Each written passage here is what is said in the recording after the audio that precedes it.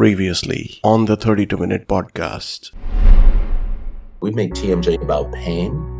My perspective is TMJ is about occlusion and airway. By the time it hurts, it's usually later into the process. TMD is definitely too minimally diagnosed. What we have been told is that most TMD problems primarily are muscular in nature, and I used to believe that till I started imaging. When you image on a consistent basis, what you realize is that many of the TMD problems have more than a muscular component to it. In my practice, it's probably somewhat unique because I do have dentists that will refer me TMJ patients, but if you think about that in the general practice, there's a couple ways to think about this. If you see 24 patients a day between the regular dentist and hygiene, 5 to 8 of those fall into that category that may have a joint-based problem, and that's just the females. When you add the males to it, when I was a young dentist, I was taught that it was the occlusion, and that if you didn't have a balanced occlusion, the lateral pterygoid would contract and pull the disc off the bone. Even though that theory has always been in question in the literature, what I started to realize when I started imaging is that many times the younger patients, the 13, the 14, the 15-year-old class 2 patients, hadn't had their teeth long enough to grind hard enough to pull the disc off. When I listen for history, I listen for those types of things. If they've had orthodontic treatment with headgear, many times that retracts the maxilla or holds it to let the lower jaw catch up. The reason why the lower jaw needs to catch up is because it's not growing well because the disc is off. Normal adult ramus lines will be in the range from, let's say, 60 millimeters for a real small person. It could be up to 75 millimeters for a real big person. I can have a 4 millimeter shift from a pretty significant class 2 to maximum intercuspation, and I don't even see it. That's why if you just check the bite when how they close together, if we have a click and we open and close and we click, the ligand's been torn and the disc is forward. In this episode, is it if it's a joint problem, the joints will adapt. If it's a muscle problem, we can get the muscles working the way they should be. And if it's a tooth problem, we can get the teeth fitting together. It's going to be like anything else in dentistry. We're going to look at the anatomy and how structurally altered is the anatomy. Think of it like periodontal disease. You can have a 3 millimeter pocket, you could have a 6 millimeter pocket, you could have a 9 millimeter pocket. Each of those will have different treatment options. In terms of getting the teeth to fit together, Pete Dawson taught me this a long time ago. It's the 4 R's. Reshape, which is equilibration. Reposition, which is orthodontics. Restore, which is either indirect or direct restorations. Or resect, which would be orthodontic surgery. If you have anatomy that is compromised at the joint level, we can do all we can at the tooth level. But if you have eroded bone, where the cortical plate is jagged, you may not be able to get that patient comfortable. The last option is when these are the hardest cases where the bone's involved, the short ramus cases, the small bone cases. And in those cases, sometimes what you can do is you can augment the condyle with a rib, do some type of rib graft, or you can do a complete artificial joint replacement. Hi there, Jim. This is Dr. Moez Kakiani. I am a prosthodontist from the city of Mumbai in India. And Dr. Mayur Davda, he gives me this opportunity to ask you about a question that I am personally frequently asked.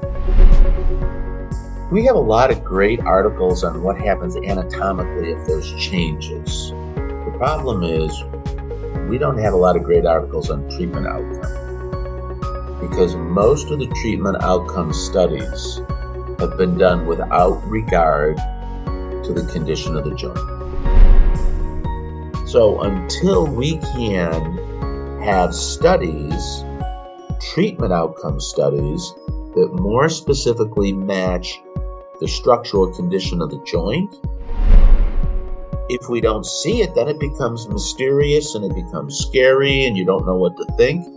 once you see it, it's the same as treatment planning anything else in dentistry. This is episode 25 of the 32-minute podcast with Dr. Jim McKee, DDS. Let's talk about intervention, sir. After that, I'll probably conclude the podcast interview. Okay. How would you go about planning for treatment? Do we have conservative options? Do we have intermediate options? And do we have advanced options to cater to? I'm really sure that it depends upon the severity. But how do you categorize your treatments and suggest to your patients? Great way to think about it.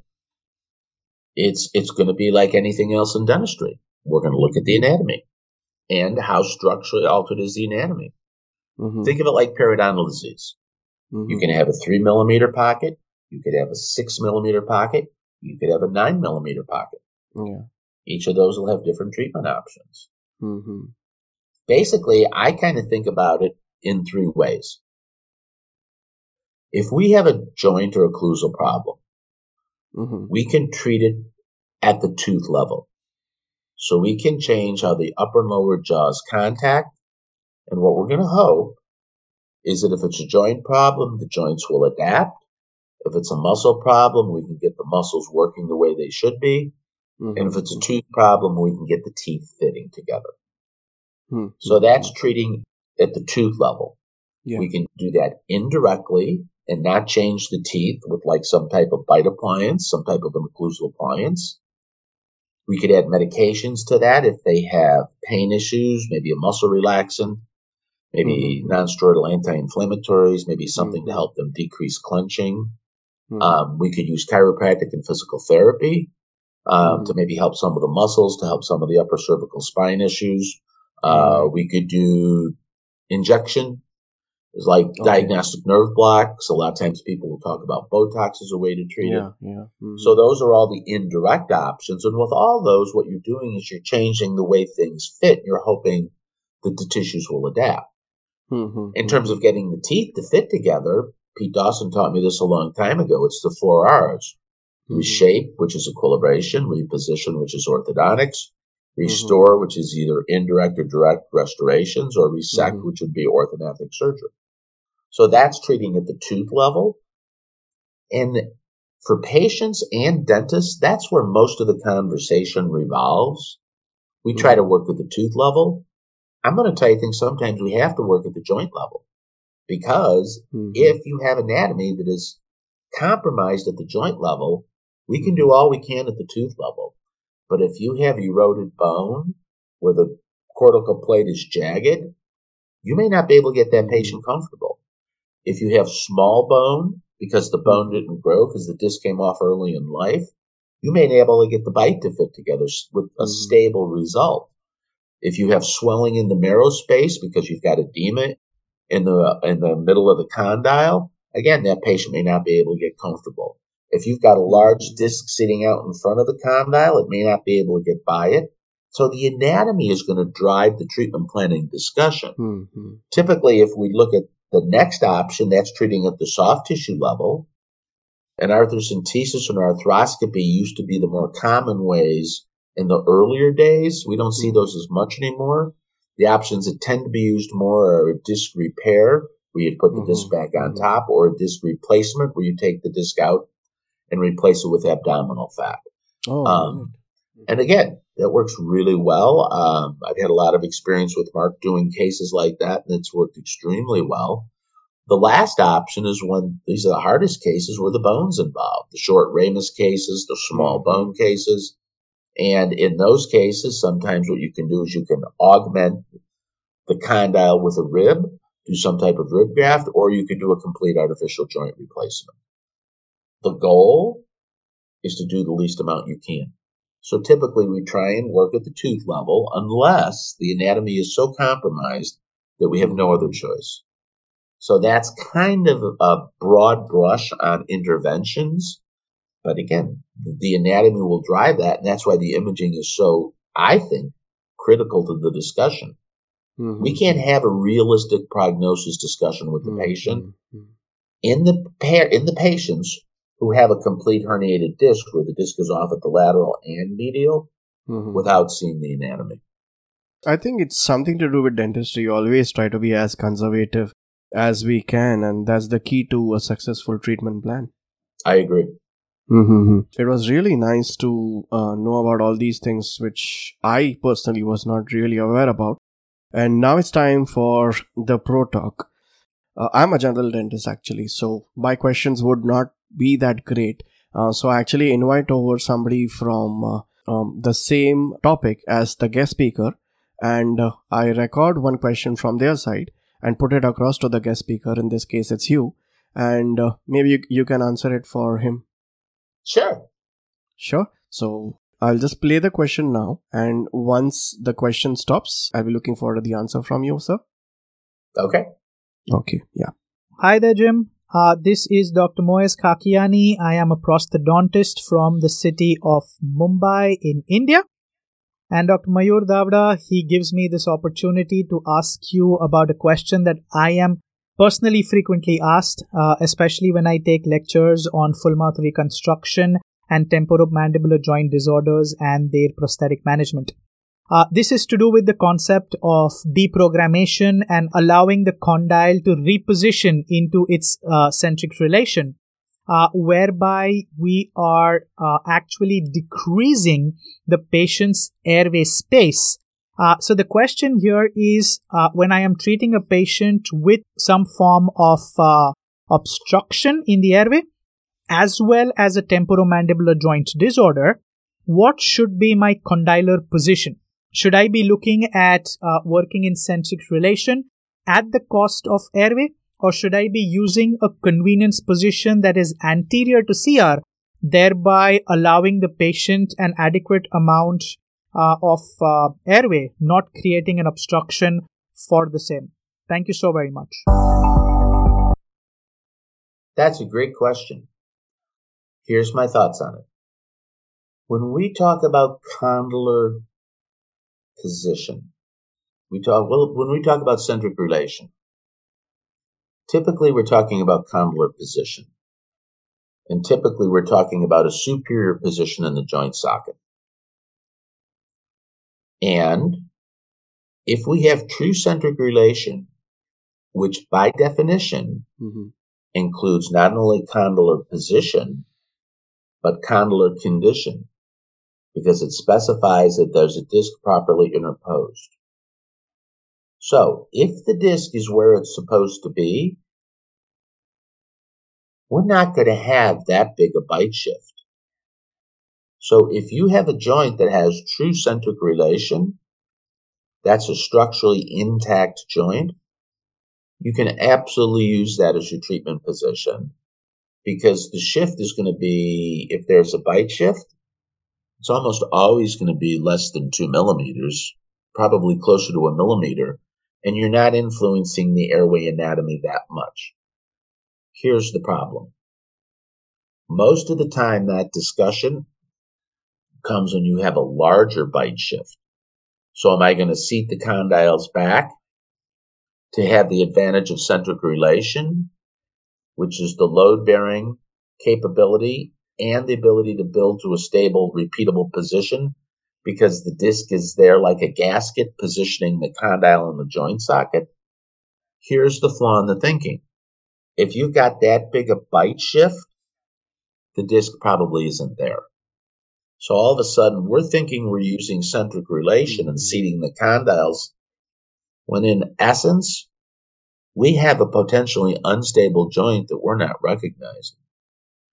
So, in the patients where you use a superior condylar position, I'm not going to say centric relation because that means the disc is there.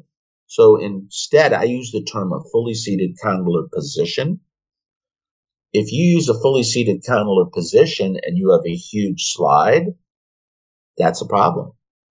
Because in those cases, if you build in the most superior position, you can't constrict the airway. The problem is they might not be the best position for the joint anyway, because many times those positions are not centered in the joint socket. They're actually posterior in the joint socket because the disc is sitting anterior. So we're thinking we're building in the joint socket when actually we're building posterior to the center of the joint socket. So that may not be the position to use. That's why in the cases with the larger shifts, the MRI is vital to the treatment planning discussion because it drives the discussion on treatment planning, and especially condylar position in treatment planning. So basically, what we're going to do is we're going to choose the treatment position that is the least far forward with the medial pole being covered. So when we image with an MRI, we take in a seated position. Is the disc covering the medial pole in the seated position? If it is, build with the joints in the socket. If it's not, does the disc cover the condyle at the medial pole and maximum intercuspation? If it does, build there. If not, then go to the incisal edge position. Does the disc cover the medial pole in the incisal edge position? If it does, then we have a decision. Because generally we can't build out that far. So either we're going to build off the disc and know that, or we're going to do something to try and reattach or replace the disc. That's the whole discussion on treatment position for rehabs, airway or non-airway based, to be honest with you. Does that make sense? Awesome. Yes, absolutely, sir. And thank you so much for answering that for Moez. I'm sure he's going to be really, really happy and looking forward to listening to this one. I actually read one more article that you had written. It's not related to our topic today, but in 2015, Dr. Richard Horton, the Lancet's editor-in-chief, wrote an essay outlining the issues seen today when trying to practice evidence-based dentistry. He writes, the case against science is straightforward. Much of the scientific literature, perhaps half, may be simply be untrue, affected by studies with small sample size or tiny effect, invalid exploratory analysis, and flagrant conflicts of interest, together with an obsession for pursuing fashionable trends of dubious importance. Science has taken a turn towards darkness.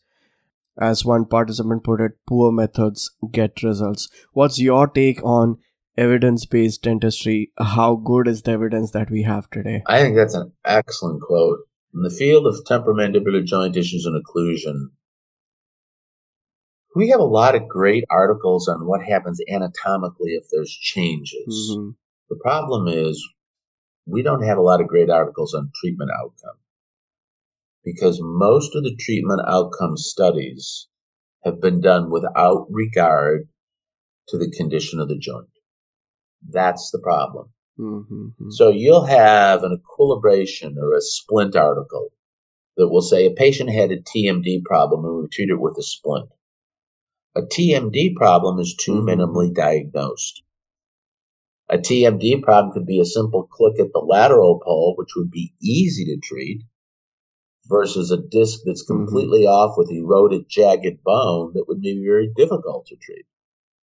So until we can have studies, treatment outcome studies, that more specifically match the structural condition of the joint, it's going to be hard to have evidence-based studies that give us guidance on treatment options. That's the biggest problem I see today. Mm-hmm. I've been really fortunate. I've written a review of literature that's published annually in the Journal of Prosthetic Dentistry for the American Academy of Restorative Dentistry, and I've done that since 2012, so I've read a lot of literature. Mm-hmm. And again, I have to credit Pete Dawson for teaching me that. Pete really turned me on to reading literature. Mm-hmm. So I've read a lot of literature over the years, and I have to tell you, that is a huge problem. Mm-hmm. The other side of the coin that's good, though, we're seeing more image-based studies come out today than we ever have in the past. So we're going to have good information coming. We just have to always question the article when you look at the methods and materials part of the study in terms of how the information was gathered and what they're really studying. My last question would be, if people want to explore this field further, what would be your suggestion for resources? It's Spear Education. We're really bringing this material to the curriculum. Gary DeWood and I teach an advanced occlusion workshop that covers this material in depth. It's a 3-day program, and it's a great course. Mark Piper and I teach study clubs together. So that would be another way to do that. That information can be found at Piper Education and Research. And those would probably be the best resources. As I said, Mark Piper is the guy that developed the concepts that I've been talking about. And again, he and I have taught together for a long time now. So those would be the two places, either Piper Education or Spear Education. You'd be able to get more information on it. But I really think for every dentist, it's material you use every day. You know, you can talk about aesthetics, implants, endo, composite, whatever. We treat occlusion on every patient we see. So for me, it's been such a confident way to practice, because the occlusal problems and the TMD problems are most of the times the ones that I was least confident with coming out of school. Yeah, I totally agree with that, because that's not really covered in depth in dental schools. That's a 3-day program. Is that what you said? Could you just give us a roundup on what all is a part of the curriculum? It's really the 3-day program is a really neat course. We start out day 1 morning. We talk about imaging. We get people used to look at imaging. We talk about how imaging or how the joint impacts occlusion, how joints impact the airway, how it impacts aesthetics. In the afternoon, then we start to do some treatment planning exercises, and we talk about how to recognize the problems in patients. We'll talk about history. We'll go through our examination. We'll do a lot of hands-on. We put a lower appliance in. We talk about when you should use appliances. We talk about when to order MRIs and CBCTs and what you can learn from that. And then we have a number of cases that we treatment plan, some pretty easy, some more difficult. And then the last afternoon on day 3 is all practice management and implementation. How do you make this work in your practice? I'm biased, but I think it's a great 3 days. I put the course together. It was very well received. We just did our first one last month. We were supposed to do it earlier, but because of COVID, we had to reschedule it. So. Oh, you did conduct one program last month on site? Yes, on site. We were on site in Scottsdale. Wow, awesome! Yeah. So it was nice to be on site, to be honest. You resumed your on-site work. That's really nice to know. Nice talking. I really enjoyed interviewing you. What was your experience like? I loved it. It was really an honor. Thank you so much. I just had a great time. Thank you for being there. Just the last question. The 3-day program that you mentioned right now, whom would you suggest that to? Beginners as well as advanced dentists? What's your take on that? It doesn't matter. It's easy for the young dentist to take up and understand the protocols and... Oh, sure. Okay. To be honest, most people coming into the course have never imaged. Oh, okay. Yeah. So everyone starts at the beginning and we move people up. It's not hard to do. I'm going to tell you now, for the changes that you make in your practice to implement imaging, when you look at the benefits that brings, it's not bad at all. Believe me, it's very doable. It's very doable. And I'm sure that's, I guess, honestly, we've made TMJ too complicated. Okay. Because we've had to guess at it because we don't know what it looks like. Once you know what it looks like, everyone says this is a really complicated joint. This is not that complicated joint. There's the condyle, there's the disc, and there's the joint socket. That's it. We just did not see it enough. If we don't see it, then it becomes mysterious and it becomes scary and you don't know what to think. Once you see it, it's the same as treatment planning anything else in dentistry. You look at the anatomy and you know what your treatment planning options are. Right. And I'm sure after the 3-day program as well, if there are questions, I'm sure the participants would be able to connect with you on email. Absolutely. That's awesome. Thank you so much, Dr. Jim McKay. It was a real pleasure to have you on the 32-minute podcast, and I wish you all the best for the rest of the day. I look forward to that, and I wish you the same, and thank you. It was such an honor. It was a real treat for me today. I really enjoyed it. Thank you so much, sir. Thank you. Bye-bye. Bye-bye. That is all we have time for in this episode of the 32-minute podcast. Do check out all our blogs, contests, events, and other episodes on 32minute.com. If you have questions for any of the speakers interviewed on my podcast, or if you are someone who has valuable information or experience that can help the listeners, or if you would want me to call a particular guest on my show, please mail me on podcast@32minute.com. I'm also open to your suggestions and ideas to make the show more helpful and exciting. Don't forget to join our Telegram group for all the updates on our activities on the 32-minute podcast. I release an episode every Sunday morning, so do subscribe to my podcast to get an alert when I release the next episode.